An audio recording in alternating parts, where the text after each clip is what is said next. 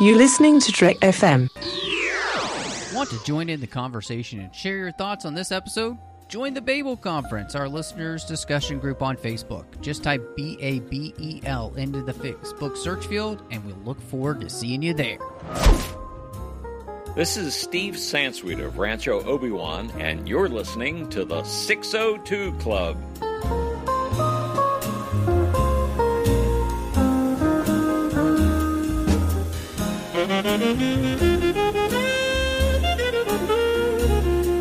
Welcome to TFM's Local Watering Hole. I am just one of the hosts here, Matthew Rushing, and with me, as she is every single week, the brilliant, nay, dare I say, incredible, Christy Morris. Hey, I'm here and back ready to talk about some crane kicks and some, beating the drum, all of the cool karate moves. Yes.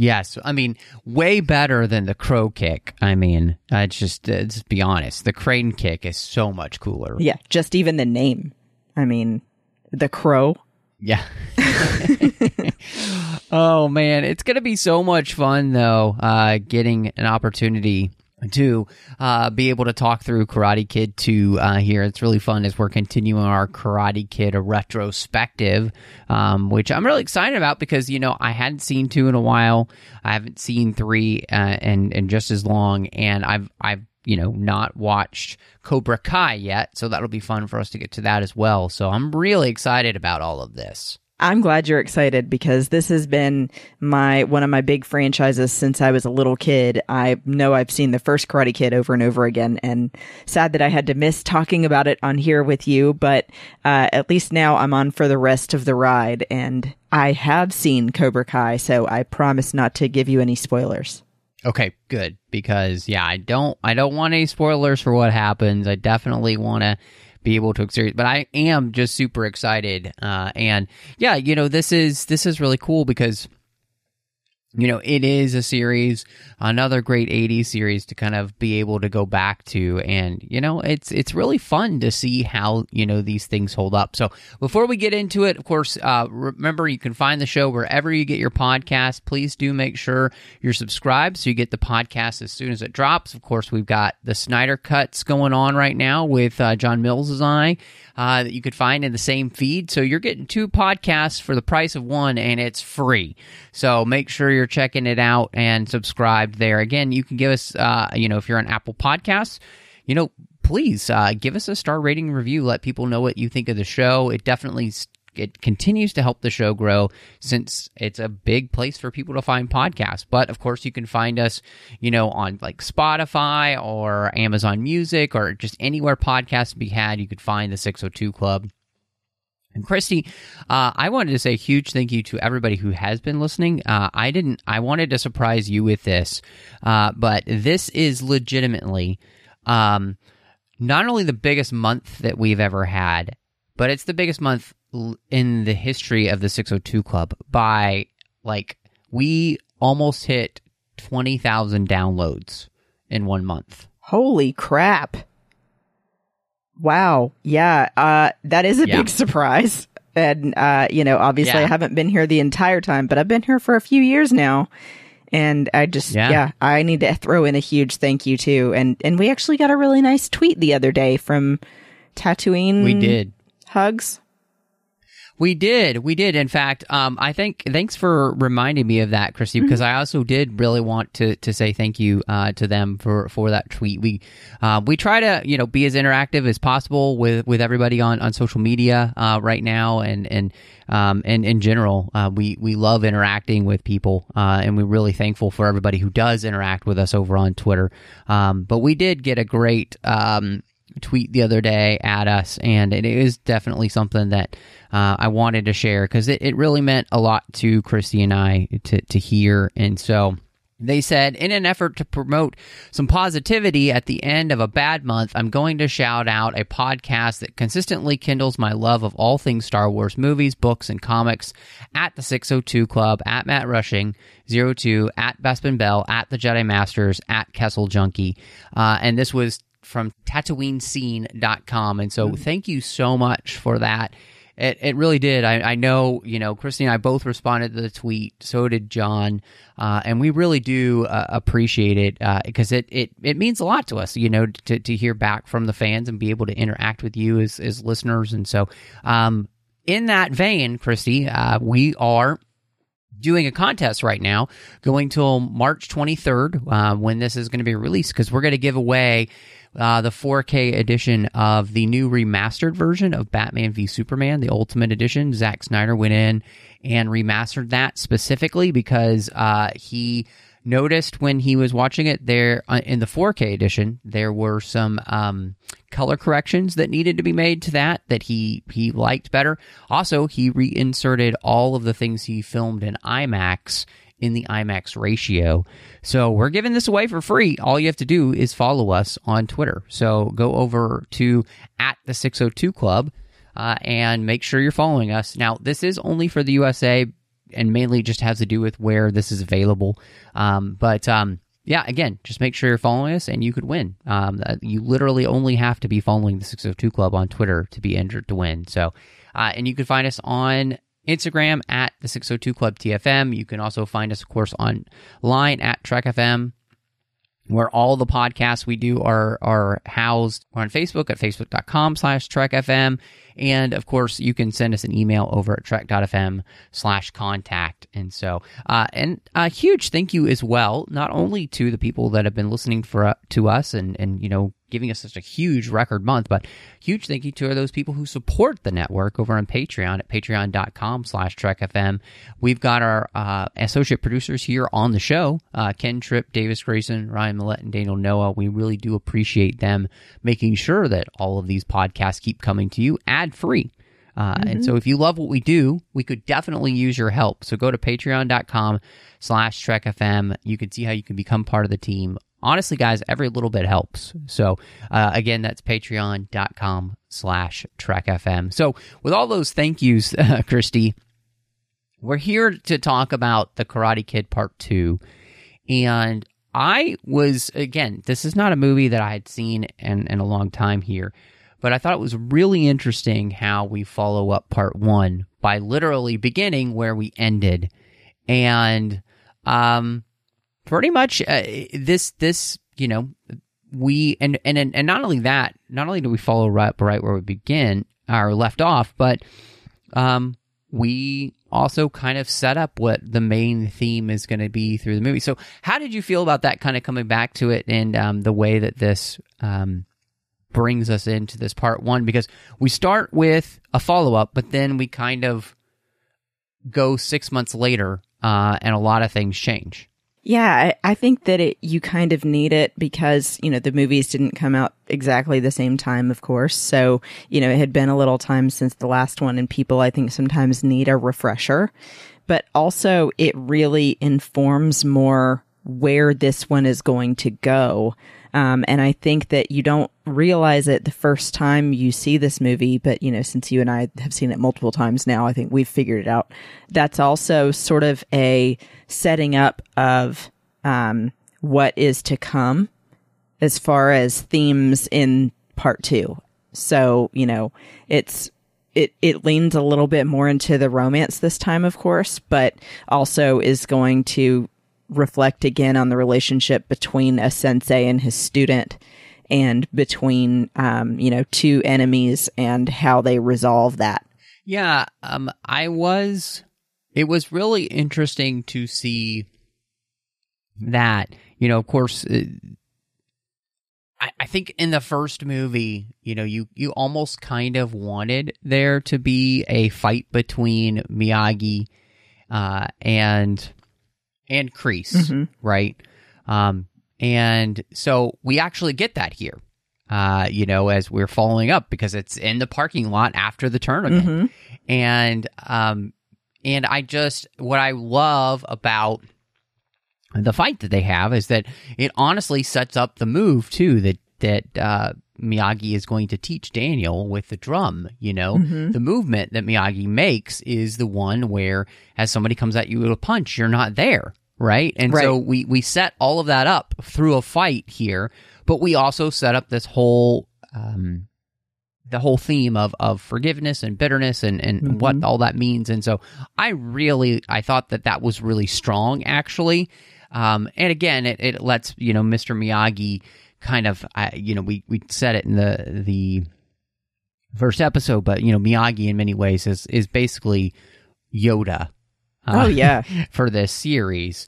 And so that was really neat. But then, we do jump to 6 months later, and a lot of things change very quickly for Daniel and for Miyagi that kind of set up the rest of the movie.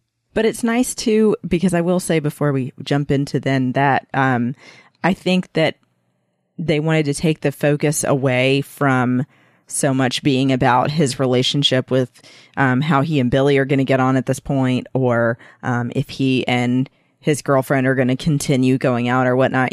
I'm kind of glad that they made up a reason to move on without the two of them in this one, because he's also at that point where he's graduating high school, because Miyagi mentions, you need money for college. And so he's kind of at a good in-between point where he could possibly do something different and also get some space from all of that drama where he was living. So I like that it's not all about them anymore.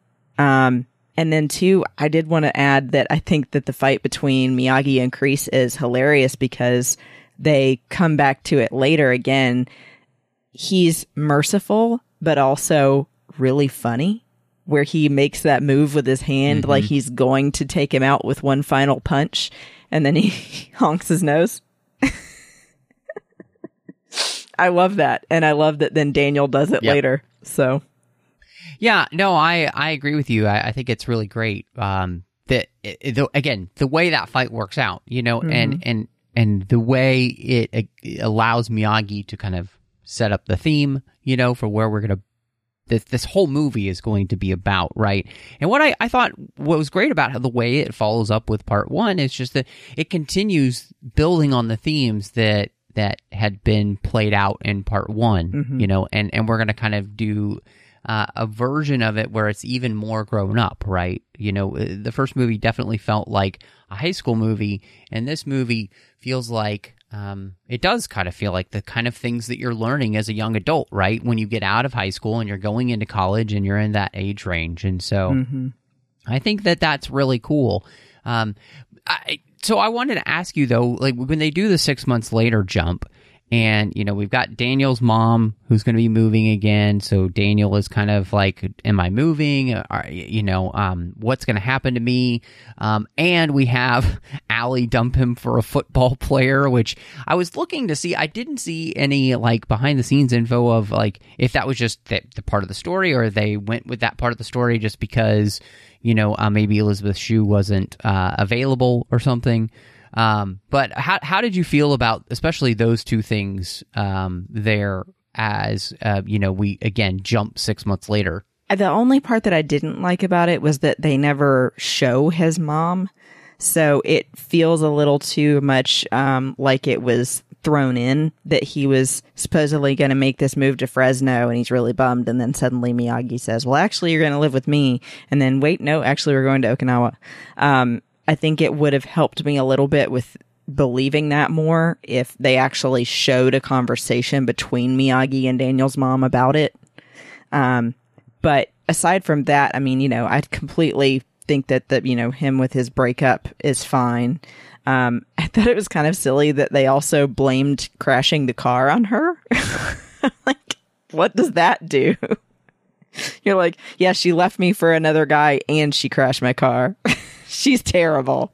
See, what I got about that, it wasn't that she crashed her car. I got the feeling like she had put maybe something in the car that wasn't supposed to be in there. Like, like maybe she did the oil wrong or something. Oh, like Miyagi fixed it. Yeah, he fixed it pretty quickly. So, okay. Yeah. But no, it was really interesting. And I thought, again, as you watch the rest of the movie, it was interesting because it did feel more like it wasn't just something where, they needed to write the actress out, but they really wanted to kind of move Daniel forward. as a character, and part of doing that was almost letting go of this kind of, again, we're moving out of high school into college, right? And life is more about a more adult relationship, right? I mean, he's 18 years old now. He's moving into college, and so what that's going to be like. And so a big part of that, I wanted to ask you, not only do we get 6 months later, but that 6 months includes us going to a completely different location, that we are going to go to Okinawa. And so how did that work for you here in this film as we have a completely new place to be spending our time for the rest of the film? I think that that's actually the biggest benefit of this film, is the location change and focusing on Miyagi's roots and how that affects him as a person, who he became, how he teaches Daniel, and his belief in forgiveness and mercy and kindness, and avoiding a fight whenever possible rather than encouraging violence. And so he gets to actually bring Daniel with him to see where he grew up, his father and his dojo, and then what happened between him and Sato. Because Miyagi before this is always very reserved about talking about his personal life. It's always more focused on everyone else and teaching Daniel about life rather than talking about himself. And he's very much reserved with that until he trusts people more. And so I think that he could see, in that scene, especially where he and Daniel are talking at the airport, he finally is convinced to let Daniel in a little bit more and says, okay, you can come with me. Yeah, I really liked that. What I loved about them going to Okinawa, and even like you were talking about this kind of like confrontation that him and Miyagi have about whether or not he should, go. Mm-hmm. I love this whole idea of, there's a very biblical theme about older men training younger men and younger women being trained by older women. And I thought it was really interesting because we kind of see that. I mean, obviously there's a very close mentor-like relationship between Daniel and Miyagi. Mm-hmm. And in many ways, obviously, Daniel is the surrogate son that he never had. Yeah. Because his child was lost in childbirth and his wife had died, and he never had those things again. And so, but what I really loved about this was that, part of growing up is learning to take care of other people other than just yourself. Right. And being willing to be there for others. And I thought that was really a beautiful thing to see, that by them going to Okinawa, you give Daniel the opportunity to be able to be there for Miyagi in a way that he's been there for Daniel, mm-hmm. And be the support. And because as they're going there, it's going to be very difficult for Miyagi.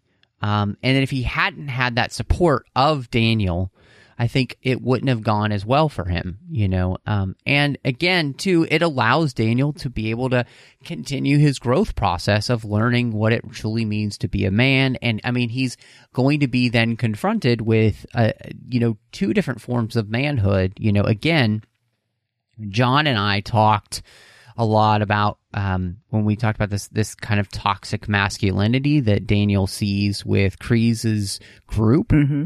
As opposed to Miyagi. And again, we're confronted with that in this movie by going to Okinawa, seeing a twisting of honor, quote unquote honor, right? Mm-hmm. As a twisted form of, I would say, again, toxic masculinity. So we get a chance to see that here by going to Okinawa, that this is not just a problem that happens, here in America. Mm-hmm. This is a problem we see everywhere, right? Of this twisted version of what it means to be a man and what it doesn't mean to be a man. And again, by going to Okinawa, we get to kind of play with some of these themes again, but in a different context. And I think many of the things that we kind of see in the movie are similar to what we saw in the first movie, but I think by going to Okinawa, it gives us the opportunity to make them feel fresh again, right? Yeah. So I'm glad that we don't just stay, in California that we move locations, and that allows us to explore some of those same themes, but then add new themes and mix it all together, and it feel much more fresh than it would have if we had just stayed where we were. Absolutely. And two, it's like, you know, going back to the roots of where karate itself even began.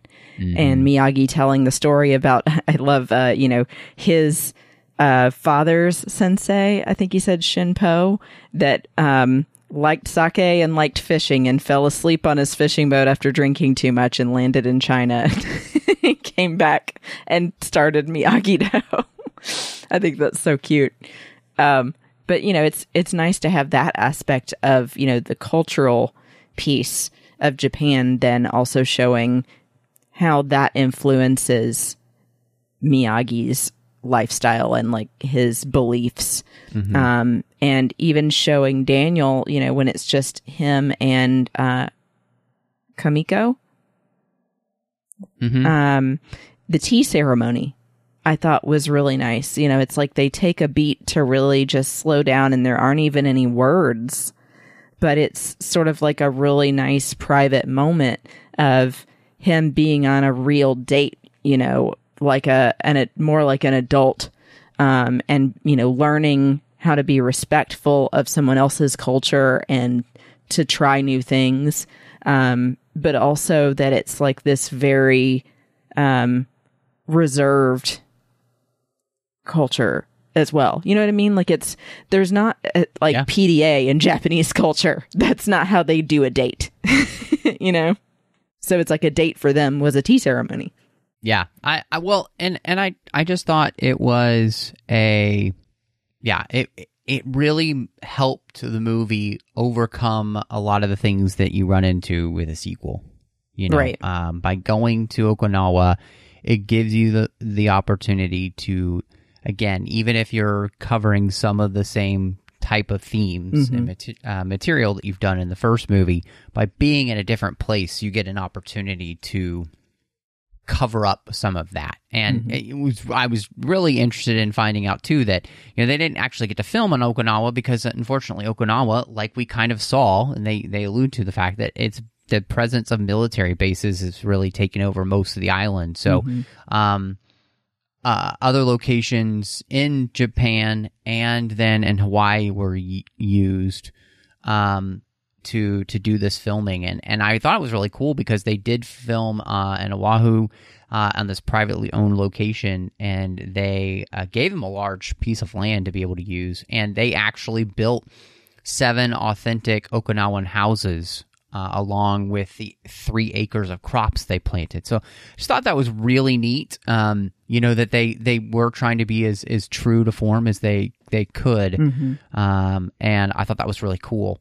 So again, even just going to Okinawa, you had this really cool opportunity. So, so one of the themes, Chrissy, that got, you know, obviously played out at the very beginning of the movie, and it's the first thing that Miyagi really says that's Yoda-ish, you know, in this film, where he says, you know, for a person with no forgiveness in their heart, living is worse than death. And this whole idea of forgiveness and kind of the opposite of that, bitterness, you know, I thought was such a relevant theme, because I feel like we kind of live in a world where forgiveness and grace have been lost. And it was something that I really loved, like from Kreese all the way to Sato and you know, his little henchmen. The whole thing is really about this idea of are you going to be somebody who has no forgiveness in their heart, so that when the time comes that you can't even live up to your own expectations, you're going to be utterly devastated? Or are you going to be somebody that mistakes are allowed?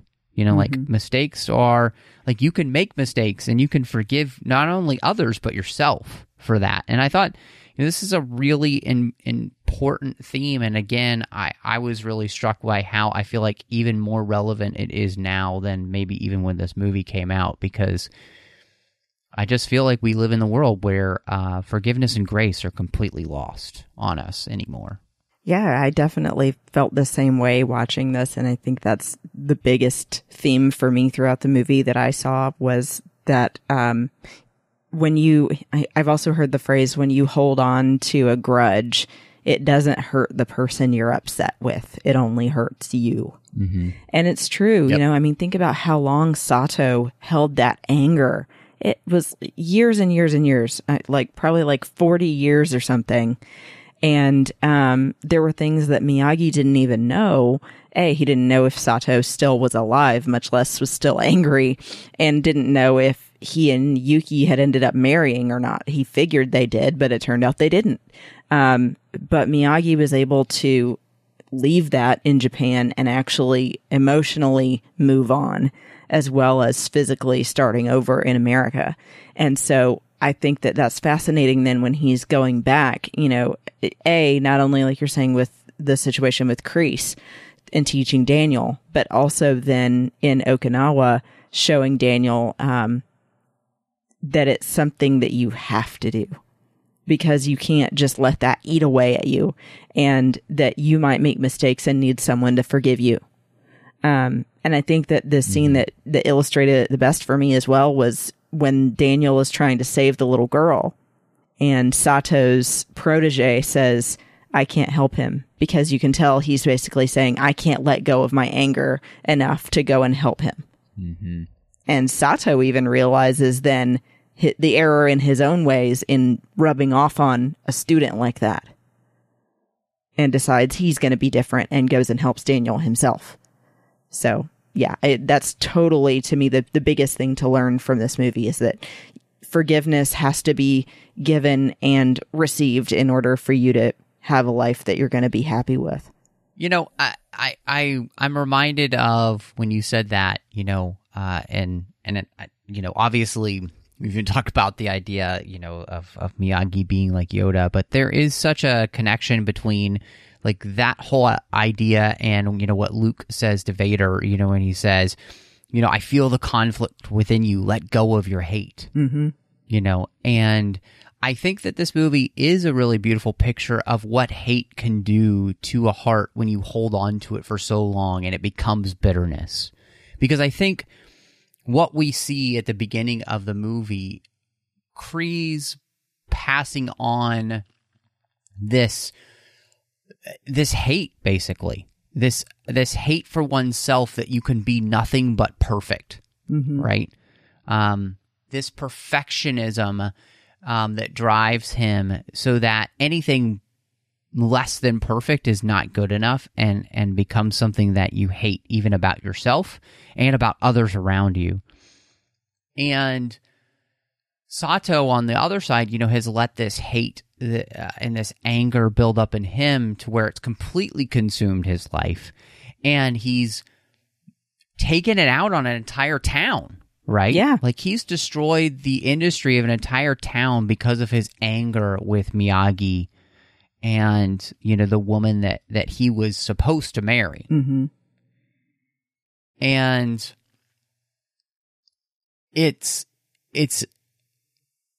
again, I thought, and I don't know if you felt this way, but I was really struck by the way in which when Sato lets that go, because there's even that moment where he's being saved by Miyagi and Daniel, and he's still kind of yelling at him, right? And it's not actually until he goes out to help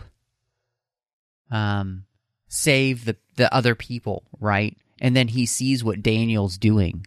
It's Daniel's actions of climbing up that ladder, right, that I think really kind of just blow open his mind as to what it really means to be a good person, to be a man, to be willing to put your life on the line for another person.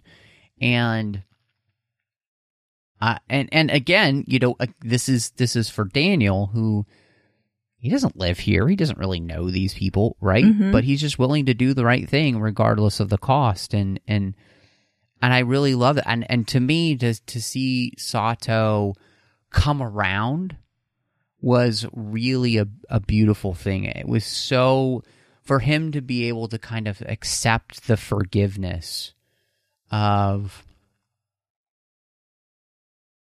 Miyagi, to accept the forgiveness of the entire town, really, because he's willing to let go of his hate. And I mean, like, it's beautiful because Miyagi immediately accepts him back because he was never angry at him in the first place, right? Yeah.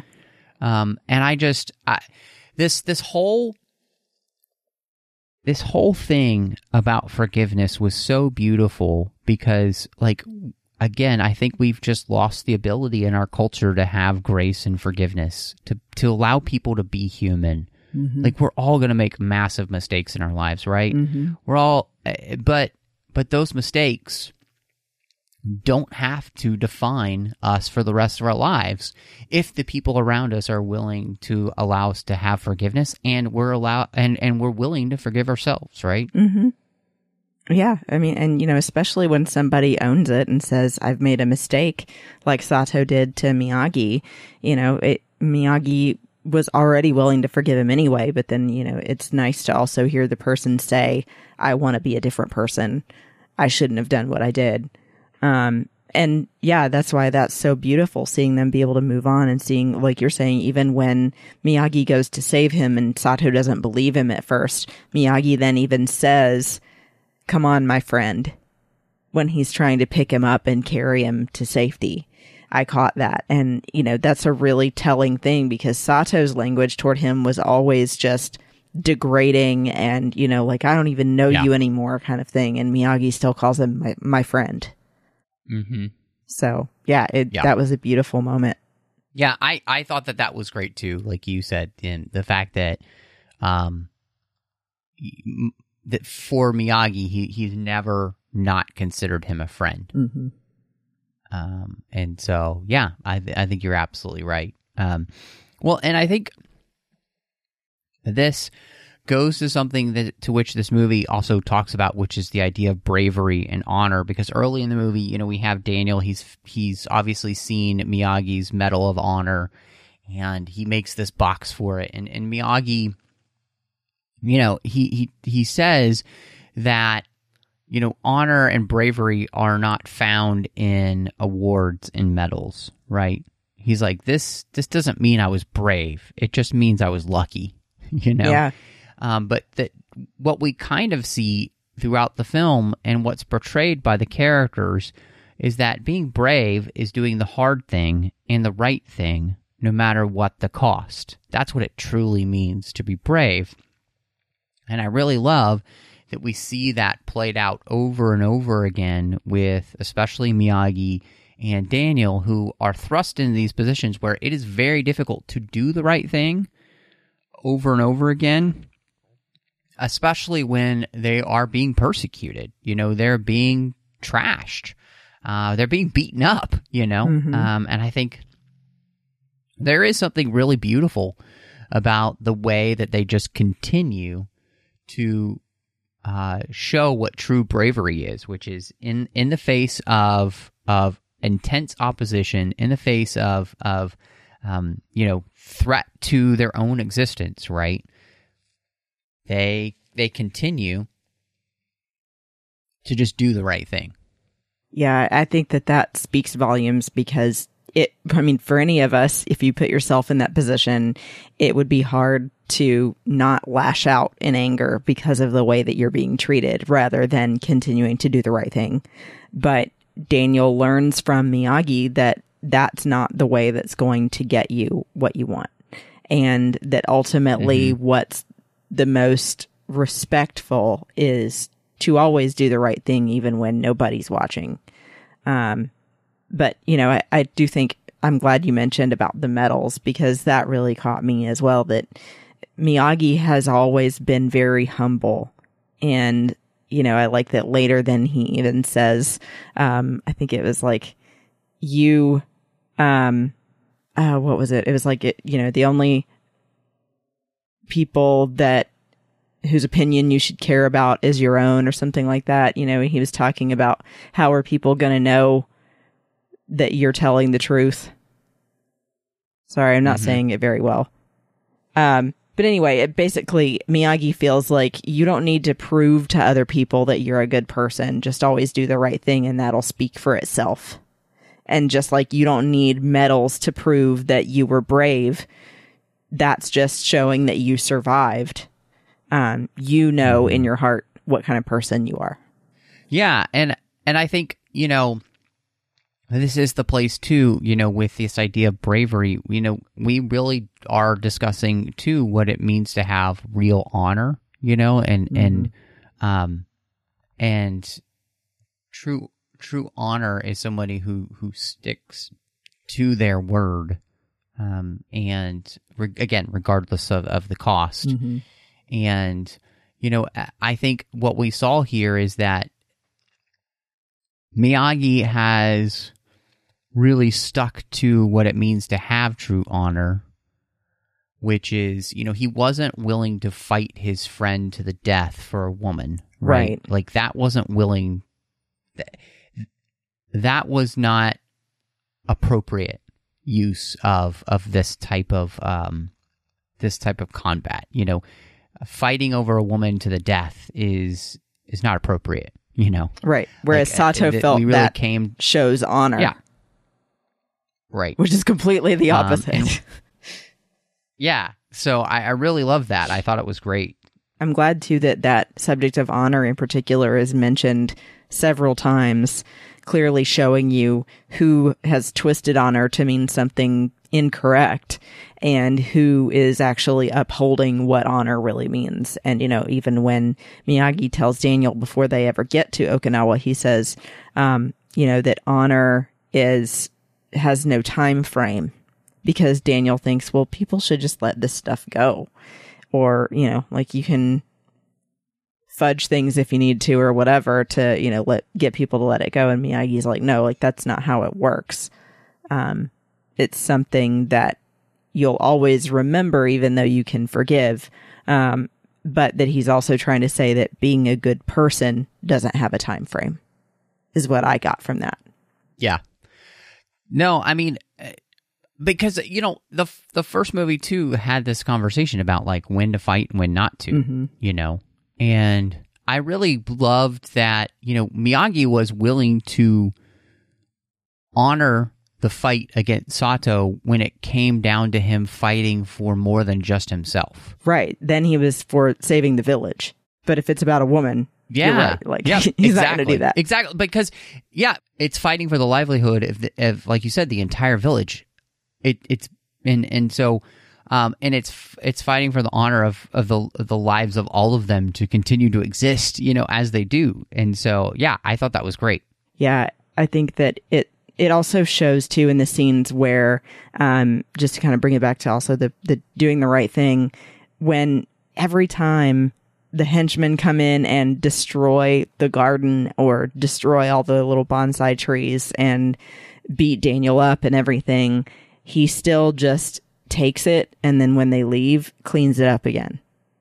And I think that also speaks hugely about bravery and honor and doing the right thing, because Daniel easily could have gone and tried to seek revenge for all of the stuff they did to him and to Miyagi. And then especially, to, I'm not going to say his girlfriend, but, Kamiko. But he doesn't, because that's not what Miyagi taught him. So I think that that's a big thing to see in this movie too. Yeah, no, I agree. Well, and so one of the things that I really picked up on as well in the film was this, we see earlier this idea of like Daniel's talking about how his life is kind of in chaos and he can't find focus. And I really liked how Miyagi teaches Daniel to slow down, to take a breath and look at his life and not just react with emotion. And I think, again, to me, this seemed to be a really big key for our world, is that I feel like everybody just reacts immediately with the first emotion that hits them. And what Daniel is being taught here is, no, you need to slow down and let go of all of that excess emotion so you can truly look at everything from a more clear-headed perspective. And on top of that, I think what we see is that Miyagi also teaches Daniel the value of hard work, which he continues from the first film, which is that there is a work is really important. It helps us focus. It helps us not take the easy way out. It helps us find ways to do basically brain over brawn, right? Mm-hmm. And that when you put this idea of like focus and work together, you're in a much better position then to deal with the rigors of life than you would be if you're just emotionally driven and always reacting instead of thinking, you know? And that's kind of what I think what we see in the other characters in the film. Like, so many of this react immediately with their first emotion instead of taking some time to kind of think through the situation, take a breath, and then have a reaction. That's really smart. Yeah, you see that especially in the scene where, like you said, they're building the house or building Daniel's room attached to Miyagi's house at the beginning, and he's teaching him to stop and focus and to think about just your breathing even, and step back even mentally from the problem and look at it for what it is and then try to figure it out from there. But you see it again then when he's in the bar in Okinawa and trying to break the ice pieces. And he's thinking it's impossible to do this.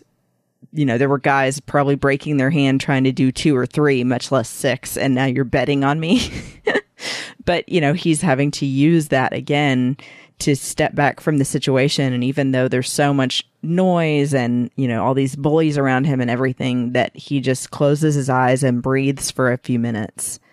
And then sure enough, he's able to do it because he stopped and focused on the situation rather than reacted.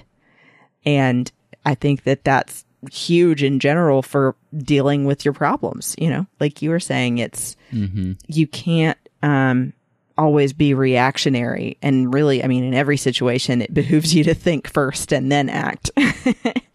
So I'm glad that they focus on that. And like something, you know, I think that everyone could take away from it is even in your life in general, we need to focus more on what's important because life is so short. So, you know, you can take it in that aspect. No, I completely agree. Well, and it really ties with another theme that Miyagi talks about, this idea of principle and passion. You know, and he says that when you put passion before principle, you always lose. And I really, really liked this because I thought it was so key to that idea of why Miyagi wants Daniel to learn how to focus. You know, to learn how to think about a situation before he acts. You know, because if we just let our passions run away with us, and we never hold on to any kind of principle, we're just going to end up in a place where we're being tossed to and fro, you know? And I really love this. You know, I think it's a really important thing. And again, I think it's an even more important theme for our world today than even when this movie came out. If you are driven only by passion, you are just going to burn yourself out. You have to have some sort of guiding principles. And I think it's really I was like, wow, that is such a good thought. And that's what Miyagi does really with, you know, leaving the situation between he and his best friend and the love of his life. He decided to extricate himself based on his principles rather than to participate in a fight to the death with his best friend purely for passion or purely because of being passionately angry. He says, you know, this is the reason that I can't do that because this has been my best friend my whole life. And I also care about both of these people enough to where I wouldn't want either of them to die because of me. So I'm just going to leave the situation entirely. And so he does. I mean, he shows that over and over again that it's the same thing as, why you need the focus, that you have to react, not be reactive, and think first and use reasoning and go with your, principles, I guess, for lack of a better word, rather than just being emotionally driven. Yeah, I completely agree. One last thing I saw too, and I kind of like this as well. Miyagi talks to Daniel about this idea of lies, and because of all the lies that are being told by him, and Daniel's like, "Aren't you upset about this?" And he says, look, lies others tell about you only become the truth when you choose to believe them. And it is another really interesting thing because it's so easy to have this happen in our world where it's so easy to have lies spread about people. I mean, we look at social media and everything, it's terrible. And so I think, and I really liked this theme. And I was like, man, this theme is so much more difficult now than it was then, because a lie can travel around the world in seconds. Literally seconds on social media, and a person's life can completely be destroyed. So, and that's the quote I was thinking of earlier. So I'm sorry, I'm glad you included that. He said, "The lies others tell about you only become true when they believe them." So basically, that if someone tells another person a lie about you, if the person that was told believes it, that's where the problem lies. And that you just have to continue being who you are and doing the right thing and let your actions speak for themselves and not listen to that noise, because people are always going to be saying something about you, good or bad, whatever, and possibly have others believe things about you that are not true, but only you can be the one to change that. And just telling them differently may not work, but continuing to be who you are could, if that makes sense. Yeah. No, I think it does. Yeah. I did want to ask, because we've had so much good to say about the film. Was there anything in the movie then that you came to that you thought, this part doesn't quite work for me, or this doesn't, just because I think we've had nothing but praise for the movie so far. I was just wondering if there was anything at this point, since it can happen, if there was anything that didn't work for you. Yeah, I'm glad you mentioned that. Earlier I did briefly say the scene where Miyagi says that he spoke to Daniel's mom, but she never actually appears in the movie. That was a little off-putting for me. Just, it feels a little too easy. I would have liked to have had her appear in some way, but maybe, like you were saying, she was doing another project or something. Maybe that's the reason Elizabeth Shue wasn't in it either. But I think it was fine that it didn't also have Elizabeth Shue in it. But the only other thing was, for me, I think, I wish that they had resolved whether or not Miyagi did end up going back to America and bringing Yuki with him. Yeah. But those are small, nitpicks. I would say overall, I don't have a lot of issues. Yeah, no, it's interesting because I think you picked out the things that I would have liked to have seen with the movie. I do wish that we had, seen, like, basically, like, them just getting on the plane, to go home. Yeah. And I think even just that would have been really nice. So, yeah, I would totally have loved to have seen that. And I think that, to me, that was the only detriment to the film. It's like, oh man, like, we spent all this time with Miyagi getting back into this relationship with this woman that he had been in love with, that he had proposed to, and he had to leave his town for, because he would have had to fight his best friend to the death for her. And, like, the fact that they've rekindled this romance because she never got married, and then we never found out in this movie. Like, obviously, this is a third part, so maybe we'll find out there. Yeah. But, that we never resolve that part of the story, I would have really appreciated. But yeah, all in all, I think for the most part, I'm really interested then to see where you come down on this movie with your ratings. So I'm going to give it a 4.5 out of 5 tea ceremonies because I thought that was so cute.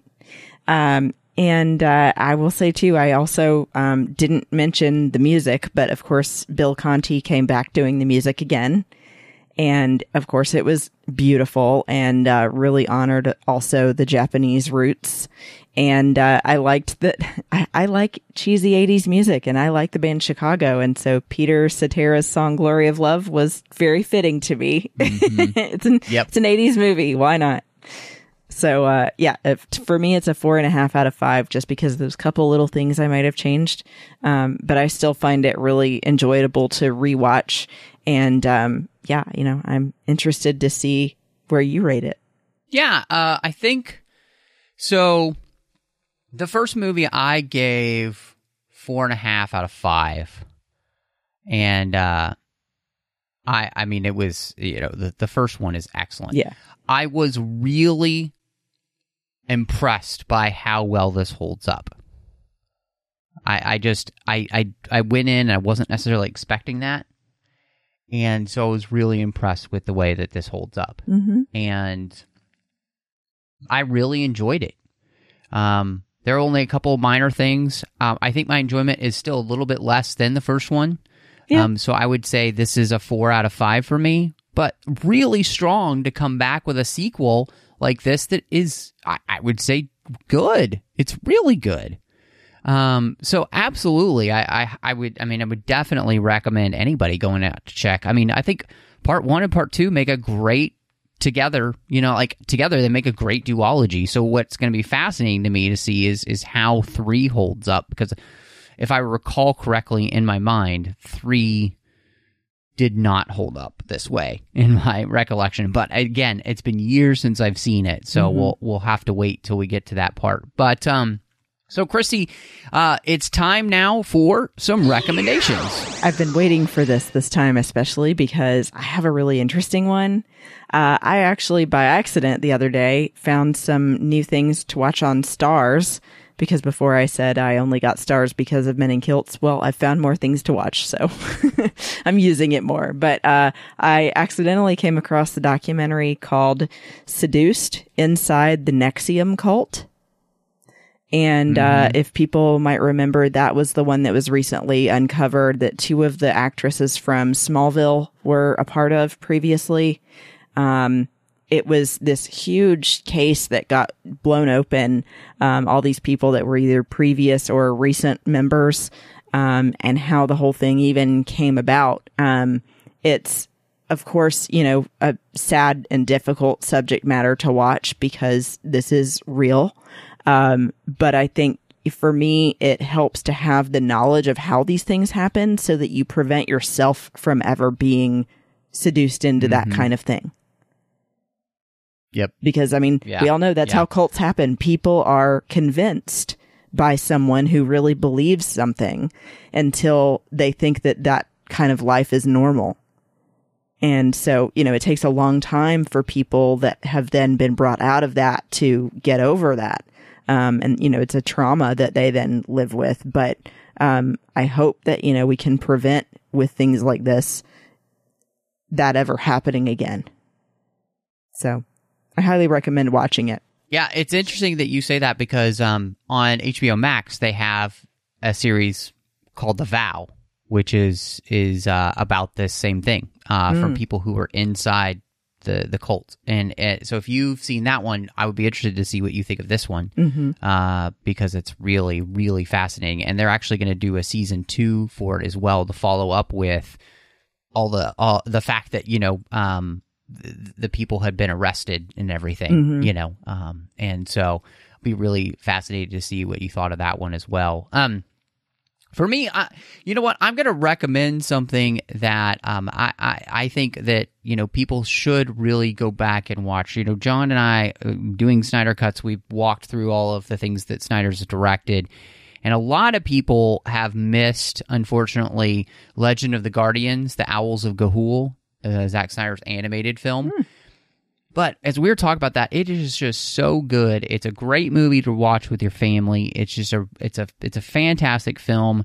It's one that you shouldn't sleep on. The themes in it were incredible. So, I highly recommend, checking out that movie and giving it a watch. And, maybe you don't believe me and you want to hear exactly why you should. I mean, you can listen to the Snyder Cuts episode where John and I talk about it. And it's a great film. Like, I really enjoyed it. And I think, I would highly recommend anybody checking it out. So, but Christy, if people want to, catch up with you, see what you've got going on, in life and elsewhere, where can they find you? You can find me on Instagram and Twitter at Bespin Bell. And of course, I do another show called Sabers and Spells with my good friend Amanda DeFonso, where we talk about some other more obscure geeky stuff usually. We got into Stranger Things and some things like that, but we're very interested to see where we might go next. We're, picking up maybe going back into Neverending Story, for example. So hope that you'll check out our show, Sabers and Spells, on the Skywalking Through Neverland Network, Skynet. We are, as a show, on Instagram and Twitter as well at Sabers and Spells. And, of course, you could find me here on the network doing all sorts of things these days. Of course, Snyder Cuts here in the same feed as the 602 Club, which we love to have you check out as we're looking towards Justice League there with Zack Snyder. And we're going to have a massive crossover event between both of the shows as we talk about that. So that'll be coming up for you guys soon. So please, check it out. It's been, honestly, I love podcasting with Christy and doing this show. It's been so much fun. And one of the things that's been a blast is that John and I have been having a blast doing that. Like, we decided to do this together and we had no idea how much fun we were going to have doing it. And so, I just hope people will enjoy it. That's been the joy for us, is just having a good time together. So you can also find me here doing Literary Treks as well as The Orb. Literary Treks is about the books and the comics of Star Trek. The Orb is about Star Trek Deep Space Nine. Both of those have had new episodes recently as well, so we're trying to get back to the network, having more episodes all over the place. You can find me on the Nerd Party Network doing 2 shows, talking Star Wars every week with John Mills over on Aggressive Negotiations there, and of course doing Owl Post with Drea Kaufman, as we've been walking through Harry Potter one chapter at a time. And I think as of this recording, we have 6 episodes left. So wow. It's pretty crazy. We're almost done. Man. It's insane. And of course, you can find me on social media all over the place under the name MattRushing02. But thank you so much for joining us. And y'all come back now, you hear?